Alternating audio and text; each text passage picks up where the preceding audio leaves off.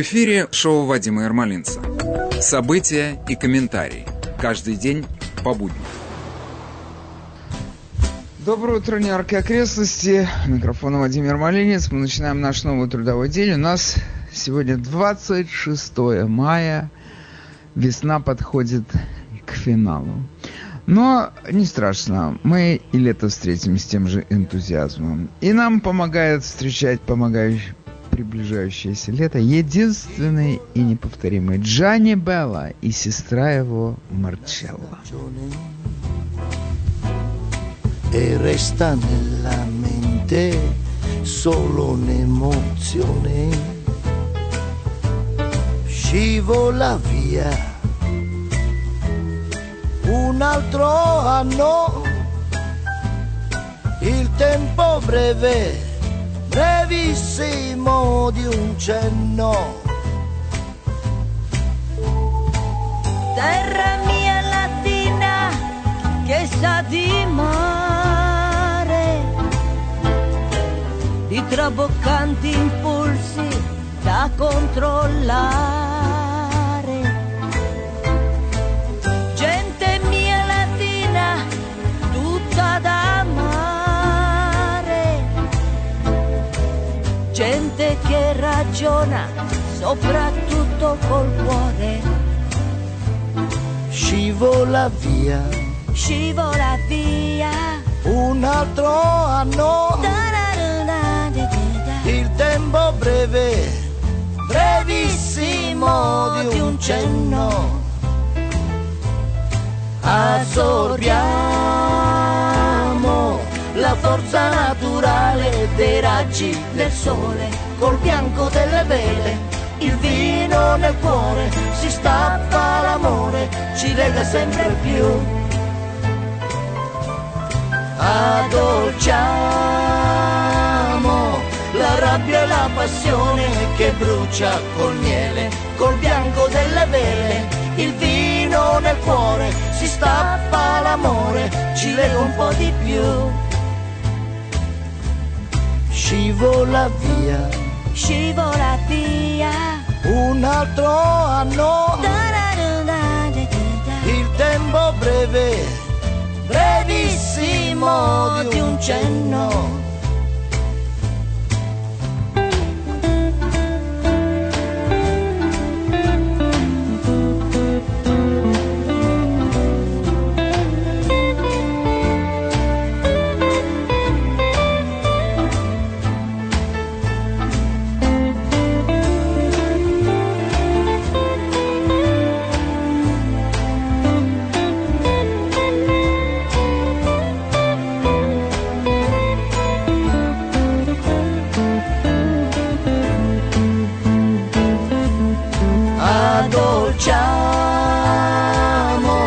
La rabbia e la passione che brucia col miele, col bianco delle vele, il vino nel cuore, si stappa l'amore, ci lega un po' di più.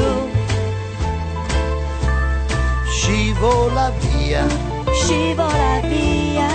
un altro inverno, e il mondo sai per noi eterno.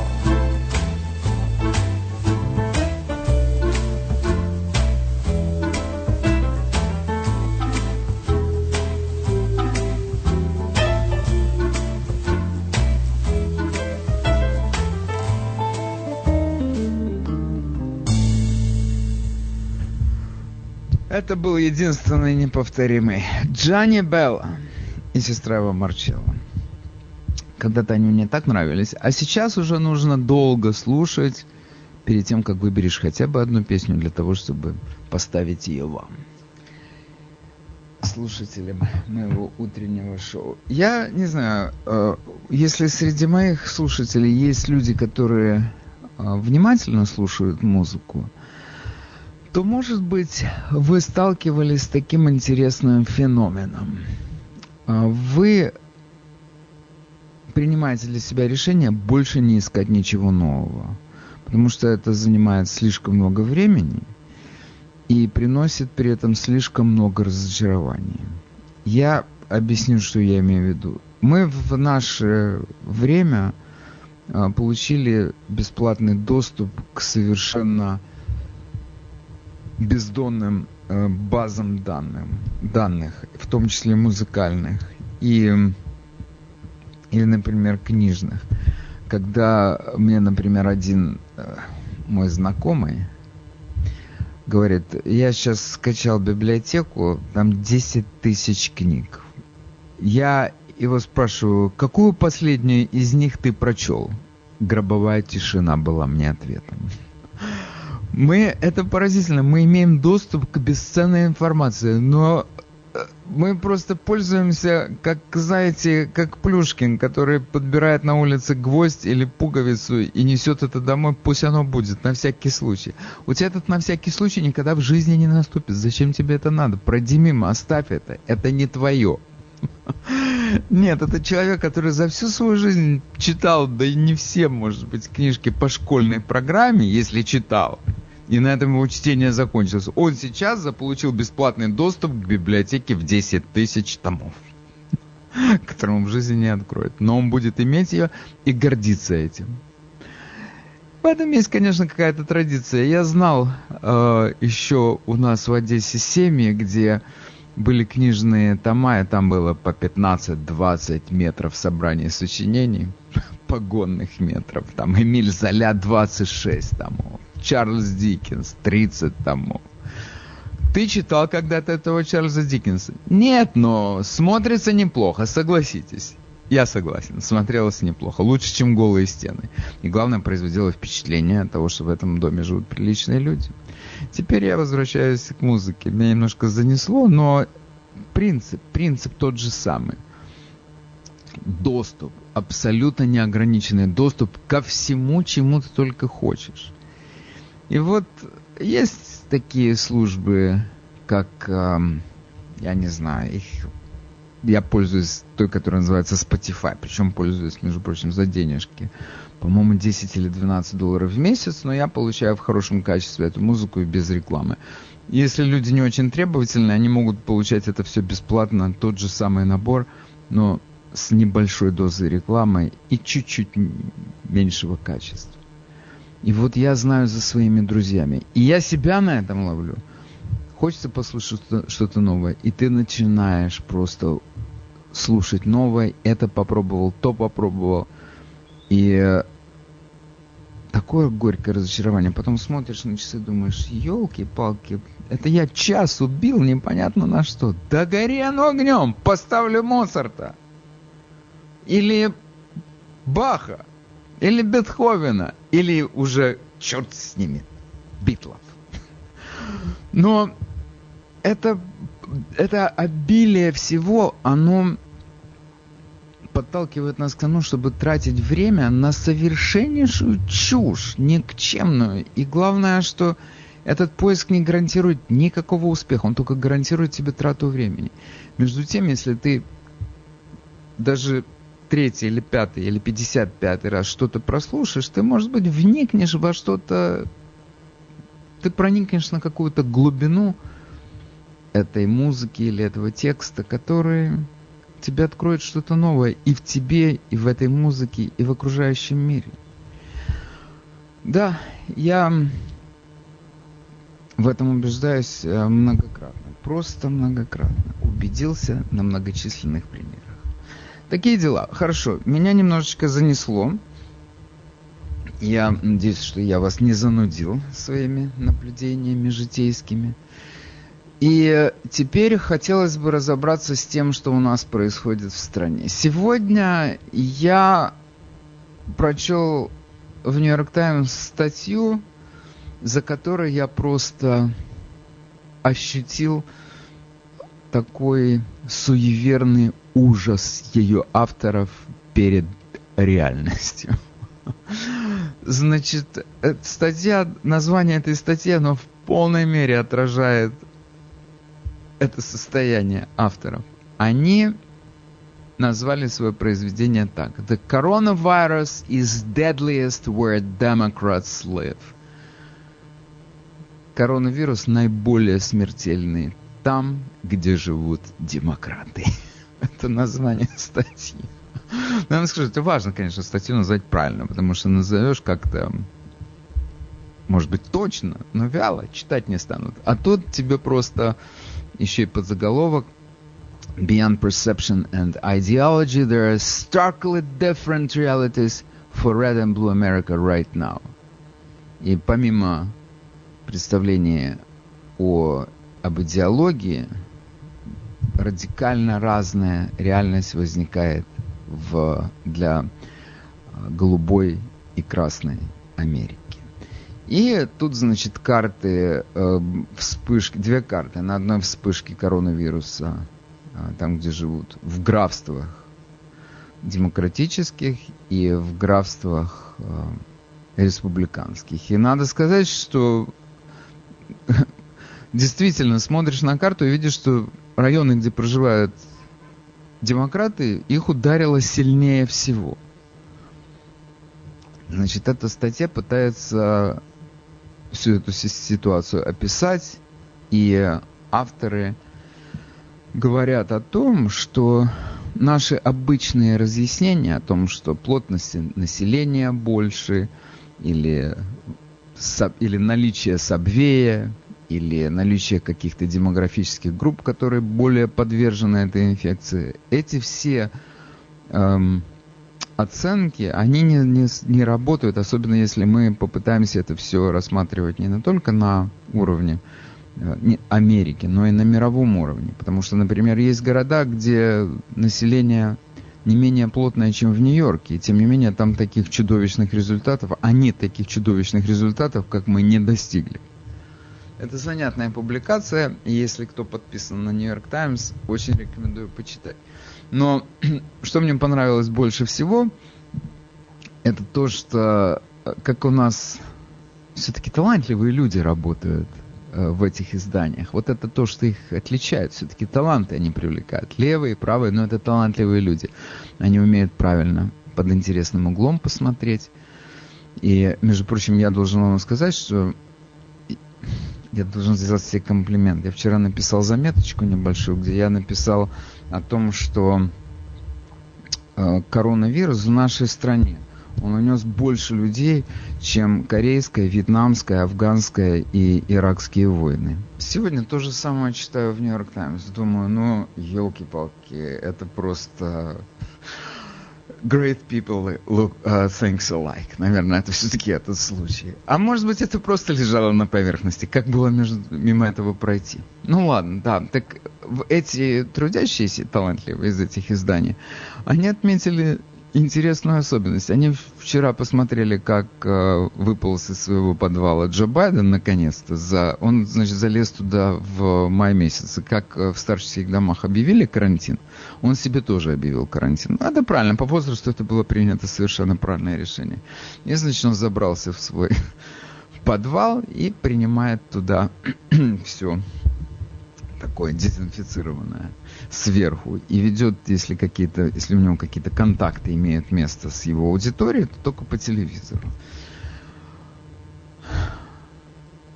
И он вчера впервые с марта месяца, он, значит, выбрался на свет Божий и пошел и пришел к ближайшему, или точнее его подвезли к ближайшему мемориалу погибшим в войнах, там у него в Делавере.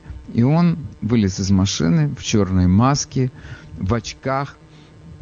Сегодня Нью-Йорк Пост, его фотография, и огромная фотография этого лица в маске и в очках, и надпись «Who's that masked man?» Кто это? Это ваш бывший вице-президент. Он пошел в этом всем антураже класть венок, и в это же время Трамп на Арлингтонском кладбище безо всяких масок тоже возложил венок. И наблюдатели проводят такие параллели. Вот вам в масках вся ваша демократическая общественность со всеми этими чудовищными показателями. И вот вам республиканец Трамп, который без маски, и он представляет республиканский электорат, у которого меньше смертности. Как это, что это такое? У этого есть какой-то, возникает суеверный такой ужас. Некая рука судьбы здесь видна. Я сегодня начал свой рассказ с публикацией в Нью-Йорк Таймс, где просто, я повторяю, просто с каким-то, не знаю, суеверным ужасом описывается ситуация, в которой в графствах, которые голосовали за Трампа, смертность ниже, чем в графствах, которые голосовали за Клинтон. И объясняется, пытается, вернее, какой-то анализ провести, и, в общем-то, главный, конечно, довод — это то, что это места с высокой концентрацией населения. Плотность населения там очень высокая. Но и это как бы один из доводов, но это не доказательство, потому что есть другие места в мире с аналогично плотным населением, но тем не менее смертность там не такая, как у нас. И если мы возьмем по штатам, то это мы на печальном первом месте. В Нью-Йорке на 100 тысяч человек смертность от COVID-19 150 человек. Следующий за нами идет Нью-Джерси, 125, потом Коннектикут 104, потом Массачусетс 92, потом District of Columbia 61. То есть первые 5 позиций занимают демократические штаты, и один из них не штат, а District Columbia. Если мы посмотрим, что происходит в таких штатах, как Флорида и Калифорния, это 2 южных штата, но там тоже, в общем-то, есть места с высокой плотностью населения. Если говорить, например, о Лос-Анджелесе, или Сан-Франциско, или Сан-Диего. А если мы будем говорить о Флориде, то там такие места есть, как Форт Лодердейл, Майами. Там тоже есть места с миллионами, там есть города с миллионами населениями и высокой плотностью населения, по крайней мере, в центре. И у них, и в Калифорнии, и во Флориде смертность 10 человек на 100 тысяч. Вдумайтесь в эти цифры. 10 тысяч на 100 тысяч, как у нас 150 человек на 100 тысяч. Это 15 раз больше. Одним словом, плохо дело в этих штатах. Но я все-таки... У нас эта тема не часто поднимается, а если поднимается, то очень случайно. Но мне кажется, что все-таки мы должны учитывать не помимо плотности солнца. Если у нас даже в наших больницах используется ультрафиолетовое излучение для того, чтобы бороться с вирусами, то, мне кажется, это просто глупо отмахиваться от того факта, что в солнечных штатах этот вирус действует не так активно, как в холодных штатах или пасмурных штатах, где не такая хорошая погода. Мой хороший приятель вчера улетел во Флориду, и он мне по прибытию в Форт Лодердейл доложил мне, что самолет был полон. Люди отсюда просто убегают, а мы этого не знали. И они не боятся при этом лететь в самолете переполненном. Летают как раньше, надевают маски, и такая занятная деталь, им на входе дают пакетик с чипсами и объясняют, как их вкладывать в рот, не снимая маски. Это, конечно, я не знаю, это умора. Это люди 3 часа, сколько полет, по-моему, из Нью-Йорка во Флориду 3 часа длится. Когда я последний раз летел, что-то в этом роде, это стало бы 3 часа человек не может прожить без того, чтобы не съесть что-то. Ну ладно, он может быть диабетом страдает, но что, все диабетом страдают? Не ешь 3 часа, похудеешь чуть-чуть, не сильно даже, но хоть чуть-чуть. Нет, должен взять эти чипсы и жевать.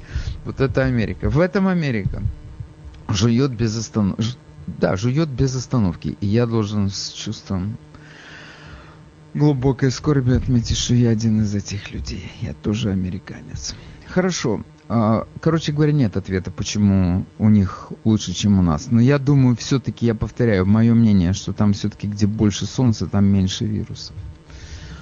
Теперь я хотел бы еще коснуться рассказать вам, вернее, одну историю, которая мне показалась интересной и во многом показательной. Вы в курсе, наверное, дела, что губернатор Мичигана Гретчен Уитмар, она просто сейчас стала звездой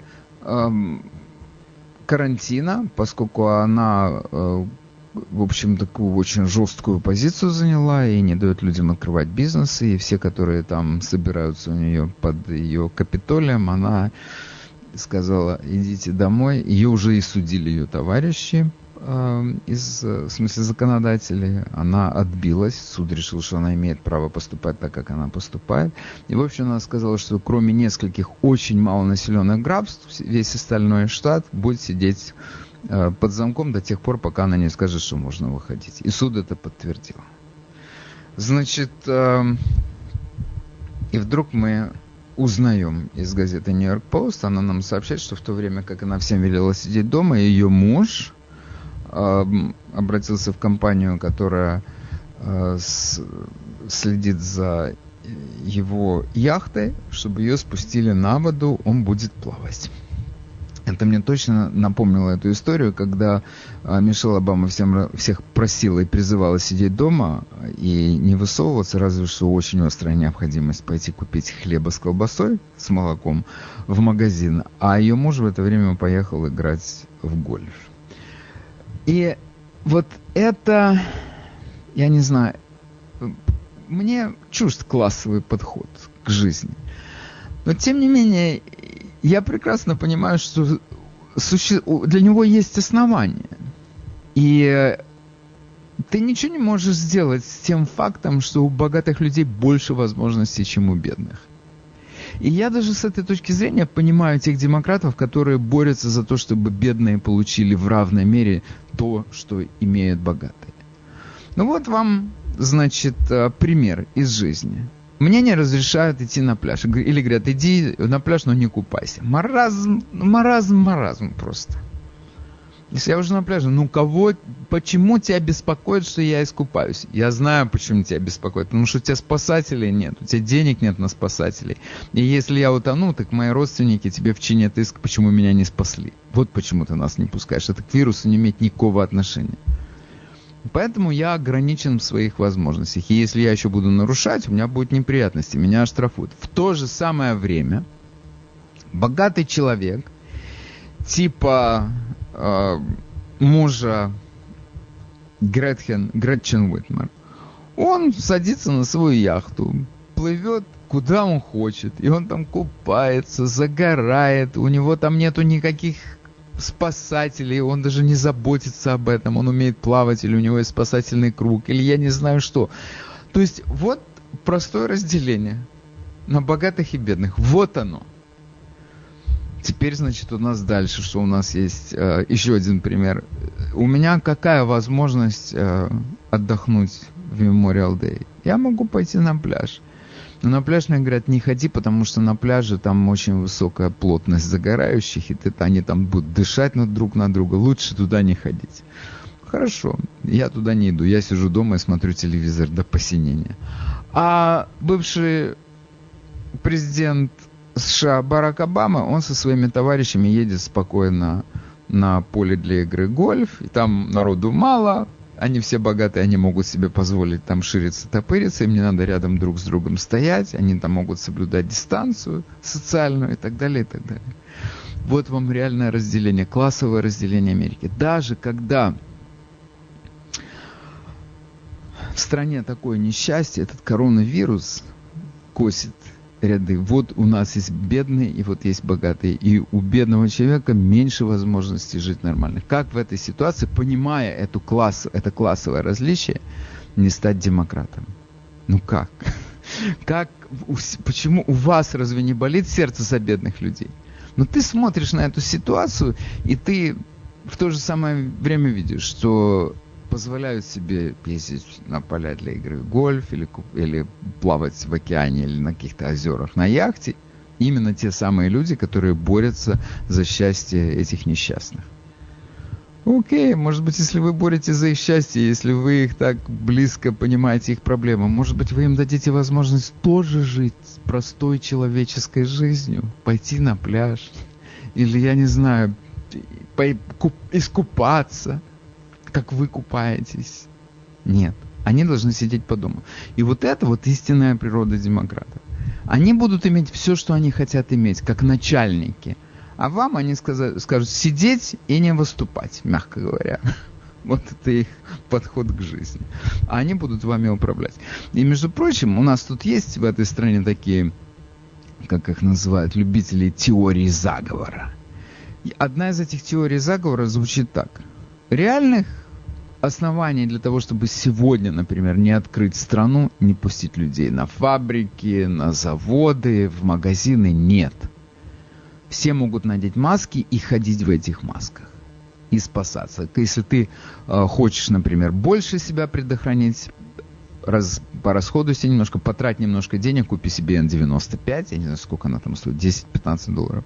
Если ты готов рискнуть, купи себе за $2 такую повязочку голубенькую, ходи в ней. Но защищайся. У тебя есть возможность резко снизить вероятность заражения. И ходи на работу, и дай людям другим работать, и дай людям зарабатывать. И сам заработай. Нет, сиди дома. Вы думаете, демократы не понимают, что они могут сегодня все открыть? Могут, но вот эта теория заговора, она следующее говорит. Они получили возможность, наши левые товарищи, преобразовать страну. Как? Очень просто. У нас почему еще недобитые республиканцы остаются во многих штатах? Почему у нас страна так поделилась поровну? Потому что у людей, у массы людей частные бизнесы. И когда у тебя частный бизнес, у тебя не включается это коллективистское мировоззрение. Ты должен спасать свой бизнес, который у тебя служит спасению твоей семьи. И поэтому для тебя главной единицей общества является не само общество, а твое маленькое семейное сообщество. Ты его интересы защищаешь. И в этом плане республиканская идеология этим людям, конечно же, ближе. Поэтому они меньше налогов давай, меньше социальных программ. То есть дай нам возможность оставить то, что мы заработали, у себя, для нас. Мы сами о себе позаботимся. Это Америка мелких собственников. И, между прочим, они составляют 90% этой экономики. Все эти знаменитые большие компании, Google, Apple и так далее, они у нас перед глазами каждую минуту нашей жизни. Но они не доминируют в экономике. Экономика стоит именно на мелких бизнесах. И вот сейчас то, что произошло, оно сработает лучше революции и лучше войны. Потому что масса этих бизнесов закроется. Навсегда причем закроется.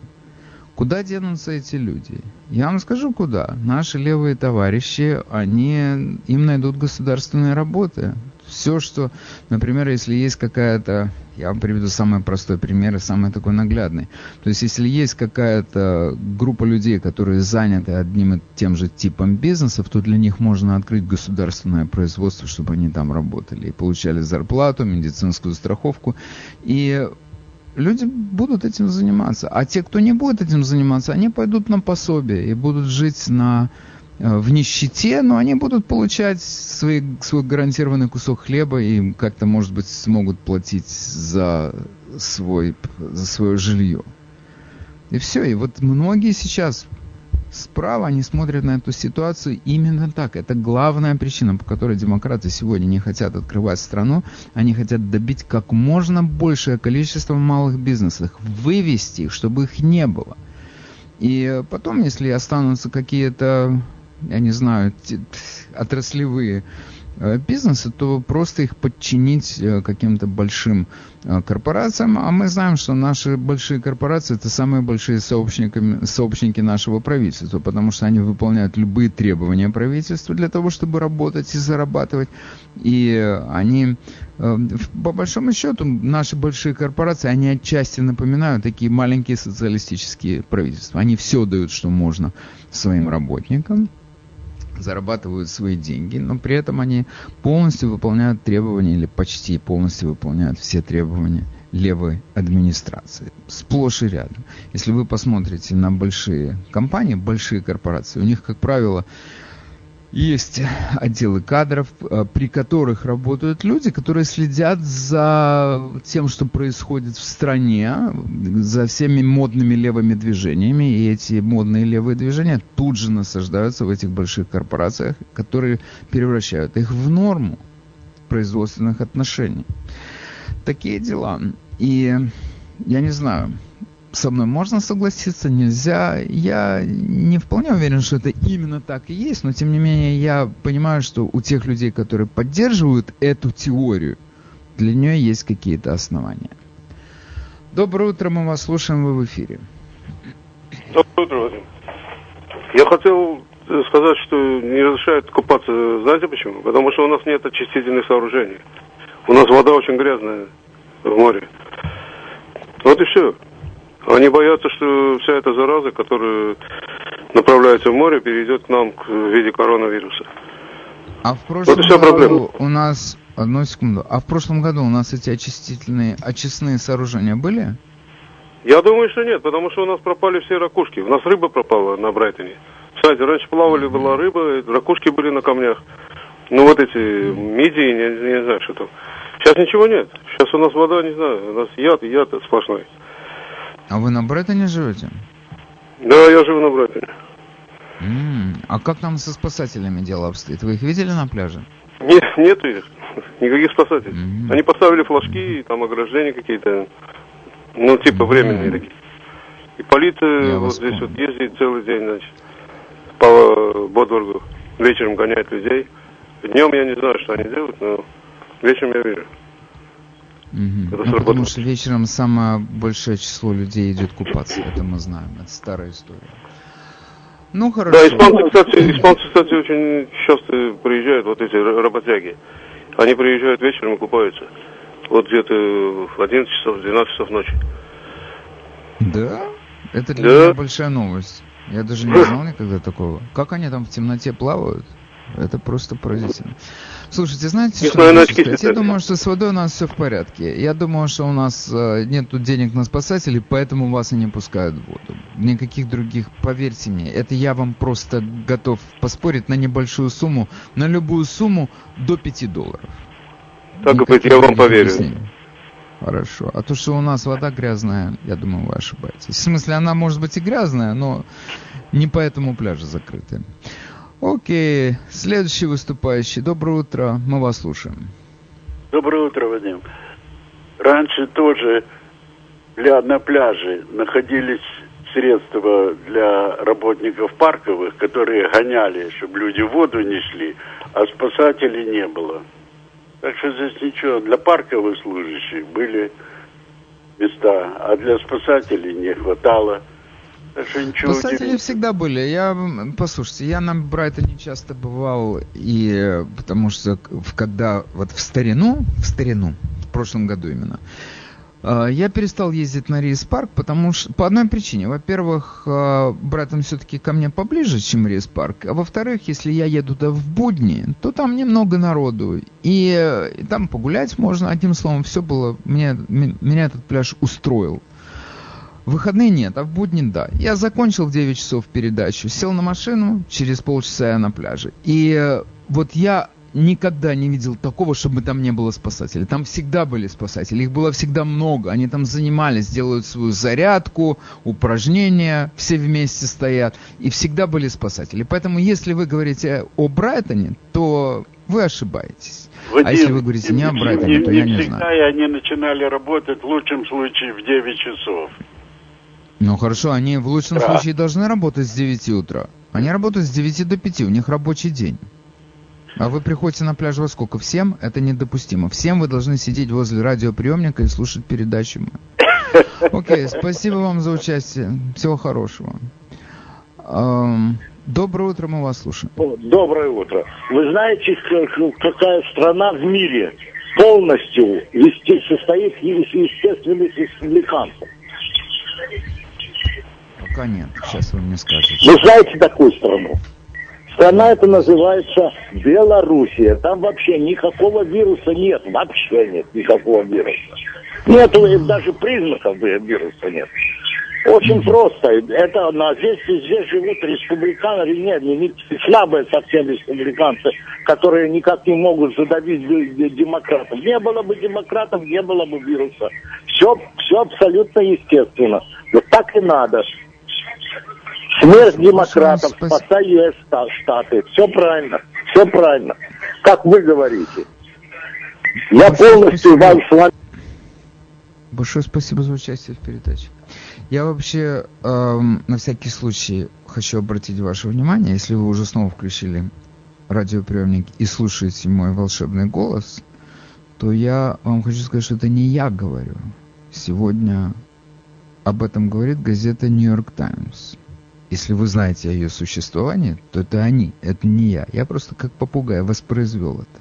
Я хотел для того, чтобы просто у нас, может быть, было лучшее представление о том, что происходит в стране, и в частности в нашем штате, привести несколько цифр. Это последние данные о положении на рынке труда, которые нам предоставляет отдел труда штата. В апреле месяце, только в апреле месяце, штат Нью-Йорк потерял 1 миллион 700 тысяч работ в частном секторе. После чего уровень безработицы у нас поднялся до 14,5%. Я напомню, что в марте месяце еще у нас безработица была 4%. Это катастрофические последствия коронавируса для нашей экономики, для экономики нашего штата. И если мы говорим о городе Нью-Йорке, то частный сектор у нас потерял 885 тысяч рабочих мест. И у нас сегодня уровень безработицы по городу 14,2%. Это у меня к вам вопрос. Как вы думаете, это сколько понадобится времени для того, чтобы вернуть этих людей в бизнес? У меня нет ответа на этот вопрос. И с учетом того вообще, сколько у нас бизнесов настроено для работы с туристами, сколько ресторанов, сколько, возьмите по городу, сколько у нас магазинов торгуют просто какой-то мелочевкой, сувенирами, одеждой, которая рассчитана в основном на туристов. У нас туристы теперь не скоро появятся. Город опасный. Опасный для них, потому что люди, которые живут в других странах и в других городах, они просто смотрят на уровень смертности в Нью-Йорке. И я так думаю, что если бы мы жили, например, с вами в Исландии или во Франции и выбирали, куда бы поехать, то я предполагаю, что в этом году, наверное, мы бы не включили Нью-Йорк в список этих городов. И главное, что Нью-Йорк не очень готов принимать этих людей. Теперь прикиньте, какое у нас количество гостиниц живет на туристах в этом городе. Это все частный сектор. Когда он вернется к жизни, я не знаю. У меня нет ответа на этот вопрос. Я не думаю, что у кого-то есть этот ответ. И среди проблем, которые нам надо решать в связи с этой ситуацией с коронавирусом, одна из проблем – это школы. Хотя в Европе говорят о том, что дети в наименьшей степени подвержены риску заболевания, а если они заболеют, то это, у них это пройдет на уровне, в самом худшем случае, на уровне того, что называлось в Советском Союзе ОРЗ, острого респираторного заболевания. У них иммунная система крепче. Одним словом, вирус им не так страшен. И во многих европейских странах дети, во-первых, школы до 8 класса в некоторых странах не закрывали, закрыли только старшие классы, high schools. Во всех остальных местах люди ходили в школу. И эти школы, во многих странах эти школы вернулись в мае месяце уже к работе. Дети пошли сдавать экзамены и будут сдавать экзамены в мае, в конце мая или в июне. У нас этого нет. И вчера губернатор Куомо сказал о том, что у нас будет... Нет, это вопрос о том, откроются школы или они не откроются, этот вопрос у нас пока что не решен. Мы не можем ничего говорить. Я его понимаю, это его позиция. Позиция человека, который отдал распоряжение, из-за которого погибло столько пожилых людей в домах престарелых. Естественно, этот человек остерегается того, что теперь открывать школы, чтобы это еще не произошло в школах. Хотя, я повторяю, статистика говорит о том, что дети у нас находятся, ну, если не в полной безопасности, то очень высокой степени безопасности. И я знаю, наша пресса, она склонна многое преувеличивать и часто нагнетать страсти по простой причине. Тогда читают охотнее люди. Но у нас вот недавно была прошла здесь такая волна по нашей прессе о болезни, если с японским названием Кавасаки, что ли, и которую связывали с ковидом, и умерло, я не знаю, кстати, умерло нет, но несколько десятков детей с этим диагнозом попали в городские больницы. И сказали, вот, пожалуйста, это еще одна опасность ковида. Но медики, с которыми я говорил и обсуждал этот вопрос, они сказали, что такой вот научно установленной прямой связи между этим заболеванием и ковидом-19 нет, хотя те дети, которые попадали в больницу с этим диагнозом, у них ковид был тоже. Но было ли одно вызвано другим, неизвестно. Вообще, откуда происходит эта болезнь, неизвестно. Кластеры, то есть большое количество заболеваний в каком-то одном месте наблюдалось и раньше, до появления ковида, скажем, в Лондоне. Поэтому так прямо связывать нельзя. И гарантии того, что вы отправите ребенка в школу, и он оттуда вам перейдет с 2 болячками сразу домой, такой гарантии у вас нет. Я еще довольно много потратил времени в свое время на чтение шведской прессы на английском языке о том, что у них происходит в стране, где, как мы знаем, карантин был, но в невероятно мягкой форме. То есть у них единственное требование, которое я понял, и которое... я не знаю, я мог перенести его выполнение сюда, на нашу территорию. У них единственное требование было самое строгое. Это не собираться больше, чем 50 человек. Это означает, что у них продолжала работать основная масса их ресторанов, и люди ходили в эти рестораны, естественно, без масок. Вообще у них маски не очень принято носить. Хотя, наверное, кто-то ходил. У них упала на 50% посещаемость их метро в Стокгольме, но, тем не менее, оно продолжало действовать, и люди продолжали ездить на работу. Единственное, кто вел самокарантин, это пожилые люди, которым сказали, что у вас повышенная опасность заболеваемости и смертность. Извините, смертность у вас выше. И что самое поразительное, у них действительно смертность в этом, если считать на 100 тысяч человек, у них она выше, чем в Соединенных Штатах, но она у них ниже, чем в Испании или чем в соседней Бельгии, которая по размерам сопоставима с их страной. Поэтому сказать, что однозначно эта страна совершила национальное самоубийство, мы не можем. И у них дети ходили в школу. Я повторяю, это дети ходили в школу. И когда я говорю о том, что я подчитывал их прессу, я прочел высказывание одного из врачей, работавших в стокгольмском отделении скорой помощи, в одной из больниц Стокгольма. Этот врач сказал, что каждый день он просыпается, и он молит Бога о том, чтобы не закрыли школы. Мы можем сказать с нашей точки зрения, он что, больной? Как это? О чем идет речь? А у него ответ очень был простой. Дело в том, что если закроют школы, врачи и медсестры, которые работают в отделении скорой помощи, вынуждены будут остаться дома. И тогда просто некому будет обслуживать тех больных, которые будут поступать в эти больницы. Вот это логика человека, который находится в ситуации для нас немного отстраненной и не вполне понятной. Но у них дети ходят в школу, они считают это нормой. Болеют ли они? Наверное, болеют. Никакой статистики о том, что их дети болеют чаще, или у них как-то это трагически отразилось на детях школьного возраста. Такой статистики у нас нет. Хотя я предполагаю, что ее отслеживают, потому что это важно, но кто будет своих детей посылать на верную смерть, правда? Или просто даже в рискованную какую-то ситуацию. Но у нас, я повторяю, наш губернатор допустил чудовищную ошибку. Я даже готов сказать, что это преступная ошибка, потому что нам говорят о том, что умерло 5300 людей, клиентов домов престарелых. Но это не совсем так, эта цифра больше, потому что масса этих людей умирала в больницах, и они не попали в эту статистику. Но это же не по-честному, правда? Но еще, знаете, если еще эту статистику прибавят к той статистике, это вообще просто гибельное будет. Что тогда скажет наш губернатор? Но наш губернатор, я повторяю, он совершил чудовищную ошибку, она преступная. Но это, наверное, скорее всего, это сделано потому что у него не было опыта, он не понимал, что он делает.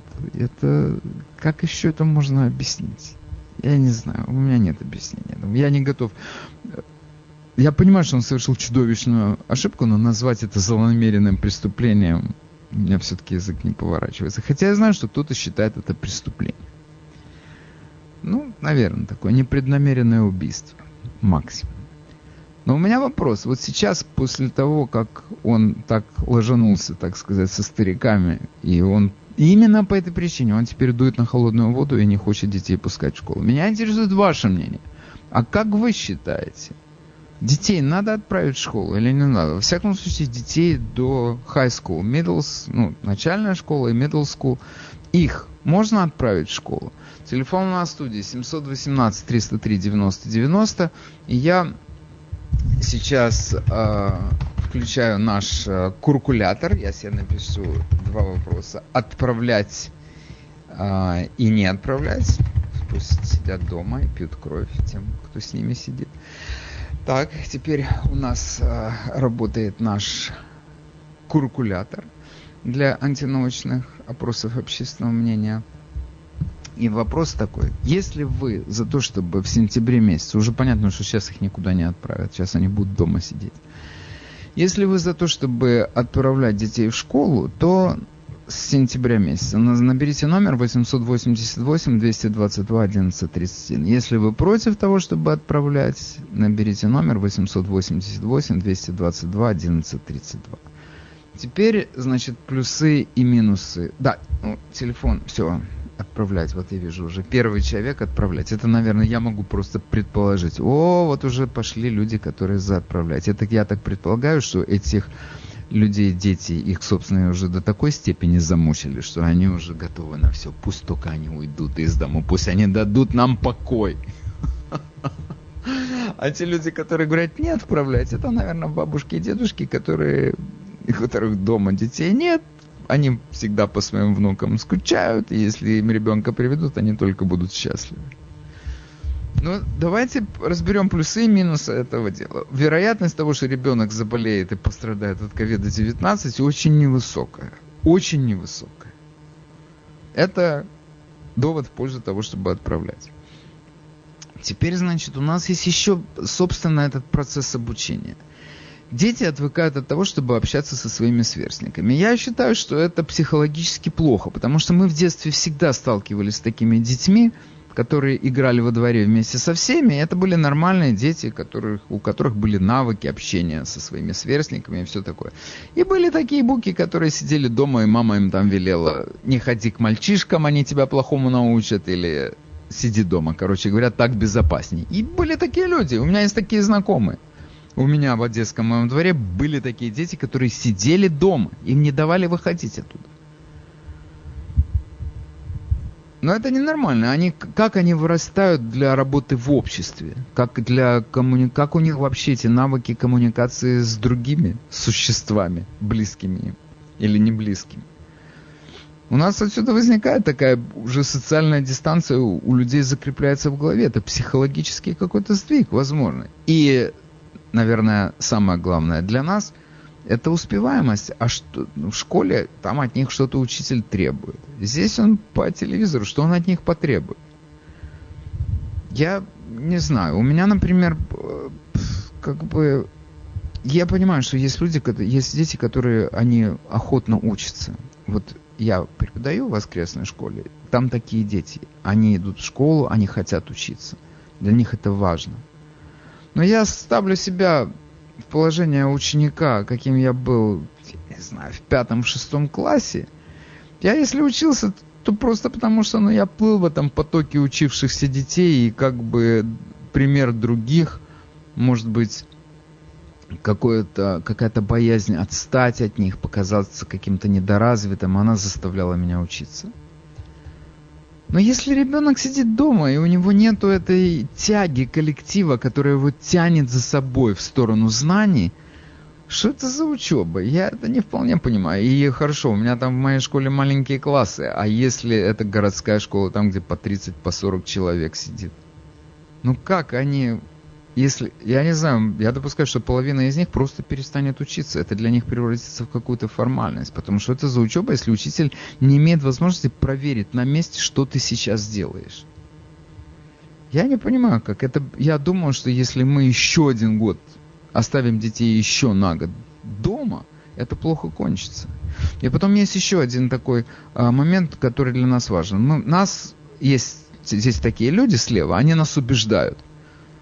у нас в этом году, в самом крайнем случае в январе-феврале следующего года, появится вакцина, и мы тогда начнем прививать наших детей и т.д. и т.п. Значит, newsflash. Эта вакцина не обязательно будет работать на 100%. Очень не обязательно. Сегодняшняя вакцина от двух типов гриппа, А и Б, работает на 50%. Чуть-чуть меньше. И при этом еще есть люди, которые совершенно сознательно не хотят вакцинироваться. Они считают, что это опасно. От этого у детей будут какие-то сдвиги по фазе. Такие дела. Окей. Доброе утро, мы вас слушаем. Доброе утро. А что толку посылать детей, если школы могут закрываться из-за нехватки учителей, они могут болеть? У них там есть комнаты для преподавателей, они будут друг друга заражать просто. И школы автоматически будут закрываться. А вот скажи, я вас понимаю, учителя могут опасаться такого заражения, потому что дети могут быть переносчиками вируса. 100%, вы правы. Но у меня к вам, тем не менее, встречный такой вопрос. А как Швеция обошлась с этой проблемой? Как они ее решили? Не знаю. Я не знаю, я не знаю, но очевидно, что они эту проблему решили. Очевидно, что они решили. У них тоже учителя, наверное, заражались. Окей. Доброе утро, вы в эфире, мы вас слушаем. Доброе утро. Насчет Кавасаки. У нас есть такая федеральная программа, называется Federal Vaccine Injury Compensation Program, которая дает компенсацию детям, пострадавшим от прививок. Так вот, уже есть компенсации, где получали дети за эту болезнь, за Кавасаки, потому что является последствием множества прививок и от флу, и от кори, и от гепатита Б. Очередная ложь. Ложь, когда вы говорите, вы что имеете в виду? Что она является следствием COVID-19, абсолютно, да? Абсолютно. Уже много стадий, которые описывают это. Именно что вы знаете, я вам хочу сказать, именно я с вами согласен на 100%. Именно поэтому я сказал, что медики, с которыми я говорил, они не связывают Кавасаки с COVID-19. Даже у тех людей, у тех детей, вернее, которые заболели COVID-19, они не говорят, что это следствие. Они говорят, что скорее это совпадение, чем следствие. Потому что Кавасаки раньше была такая болезнь, но то не что она сейчас проявилась вдруг. Конечно.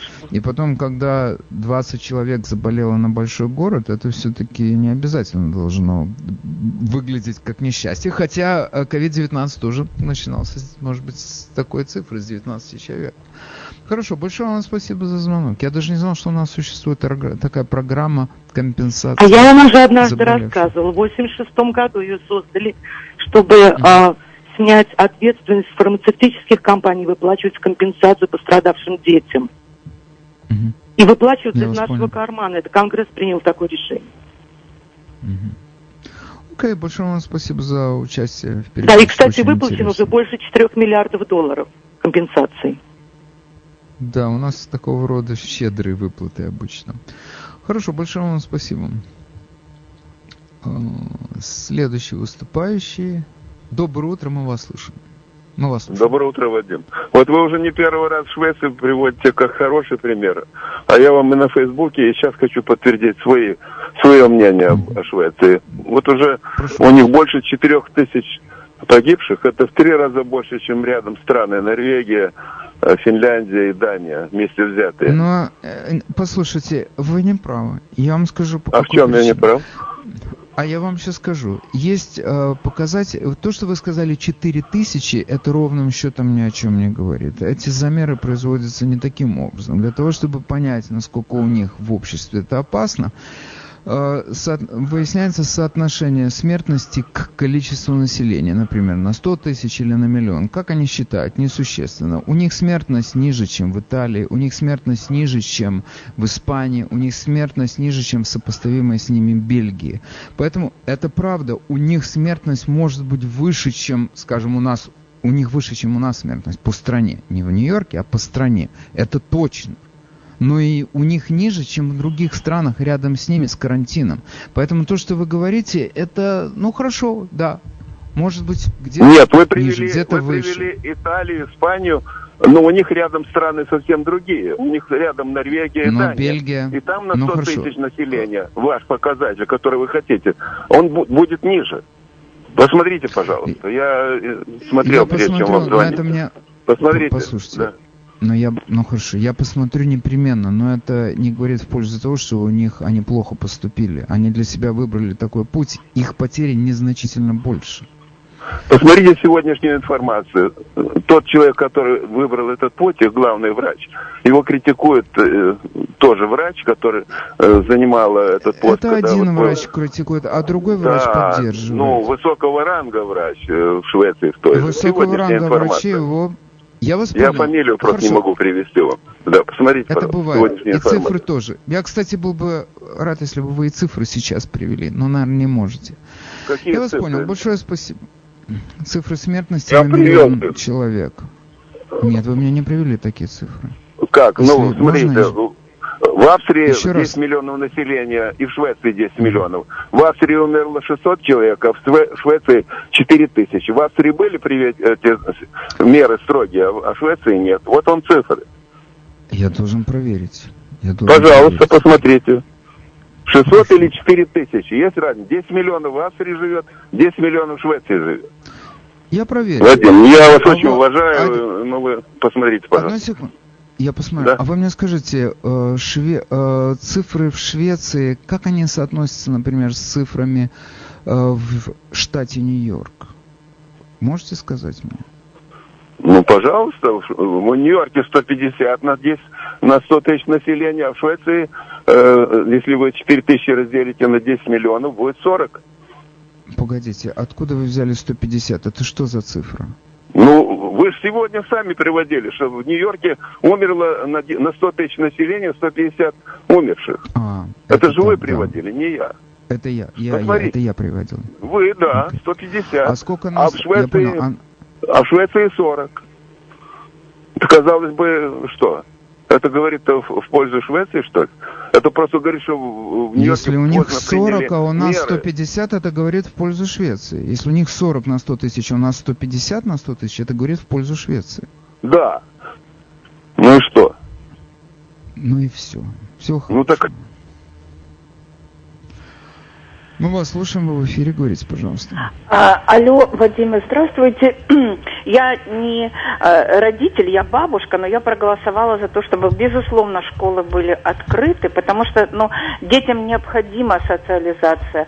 Да, к тем факторам, что вы привели, успеваемость, все, знаете, мы можем иметь детей, которые будут все время сидеть за компьютером, смотреть эти компьютерные игры, где убивают все, а потом выходить на улицу и притворять это в жизнь, и потом начнется работа с психологами, все, поэтому необходимо открывать школы, я считаю.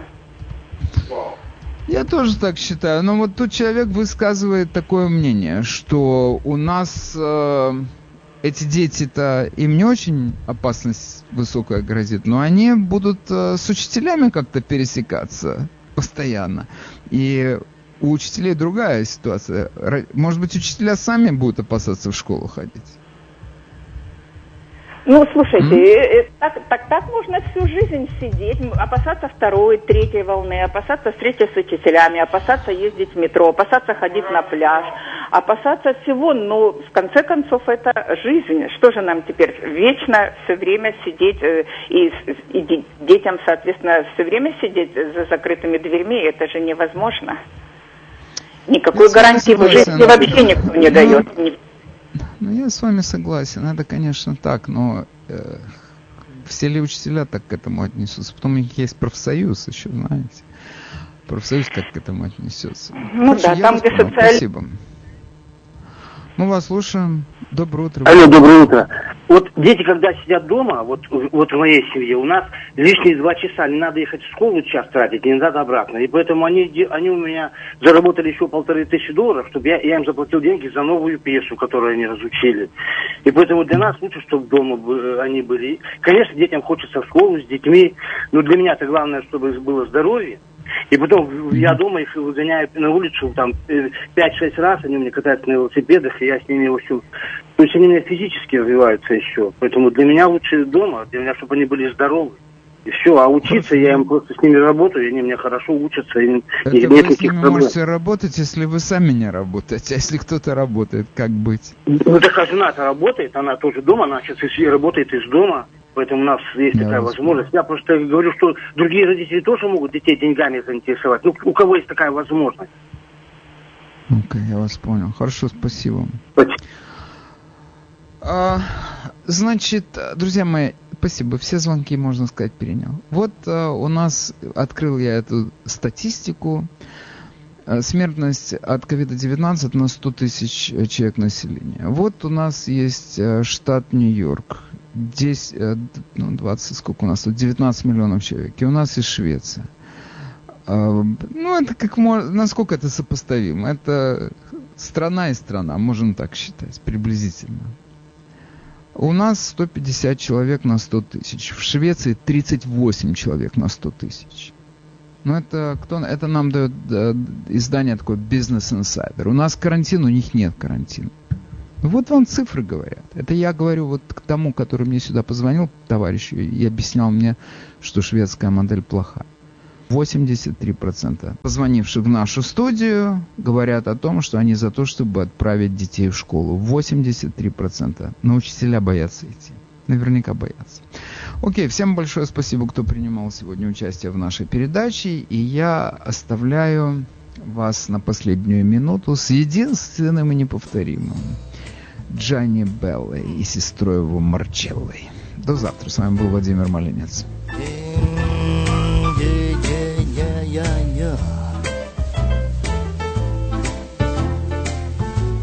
Scivola via una stagione e resta nella mente solo un'emozione. Scivola via un altro anno, il tempo breve, brevissimo di un cenno. Terra mia latina che sa di mare, di traboccanti impulsi da controllare. Gente mia latina tutta da amare, gente che ragiona soprattutto col cuore. Scivola via un altro anno, il tempo breve, brevissimo di un cenno. Assorbiamo la forza naturale dei raggi del sole col bianco delle vele. Il vino nel cuore si stappa l'amore, ci lega sempre più. Addolciamo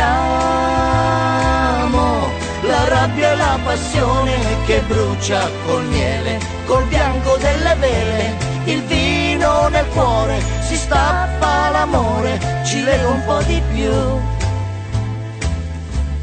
Scivola via un altro anno, il tempo breve, brevissimo di un cenno.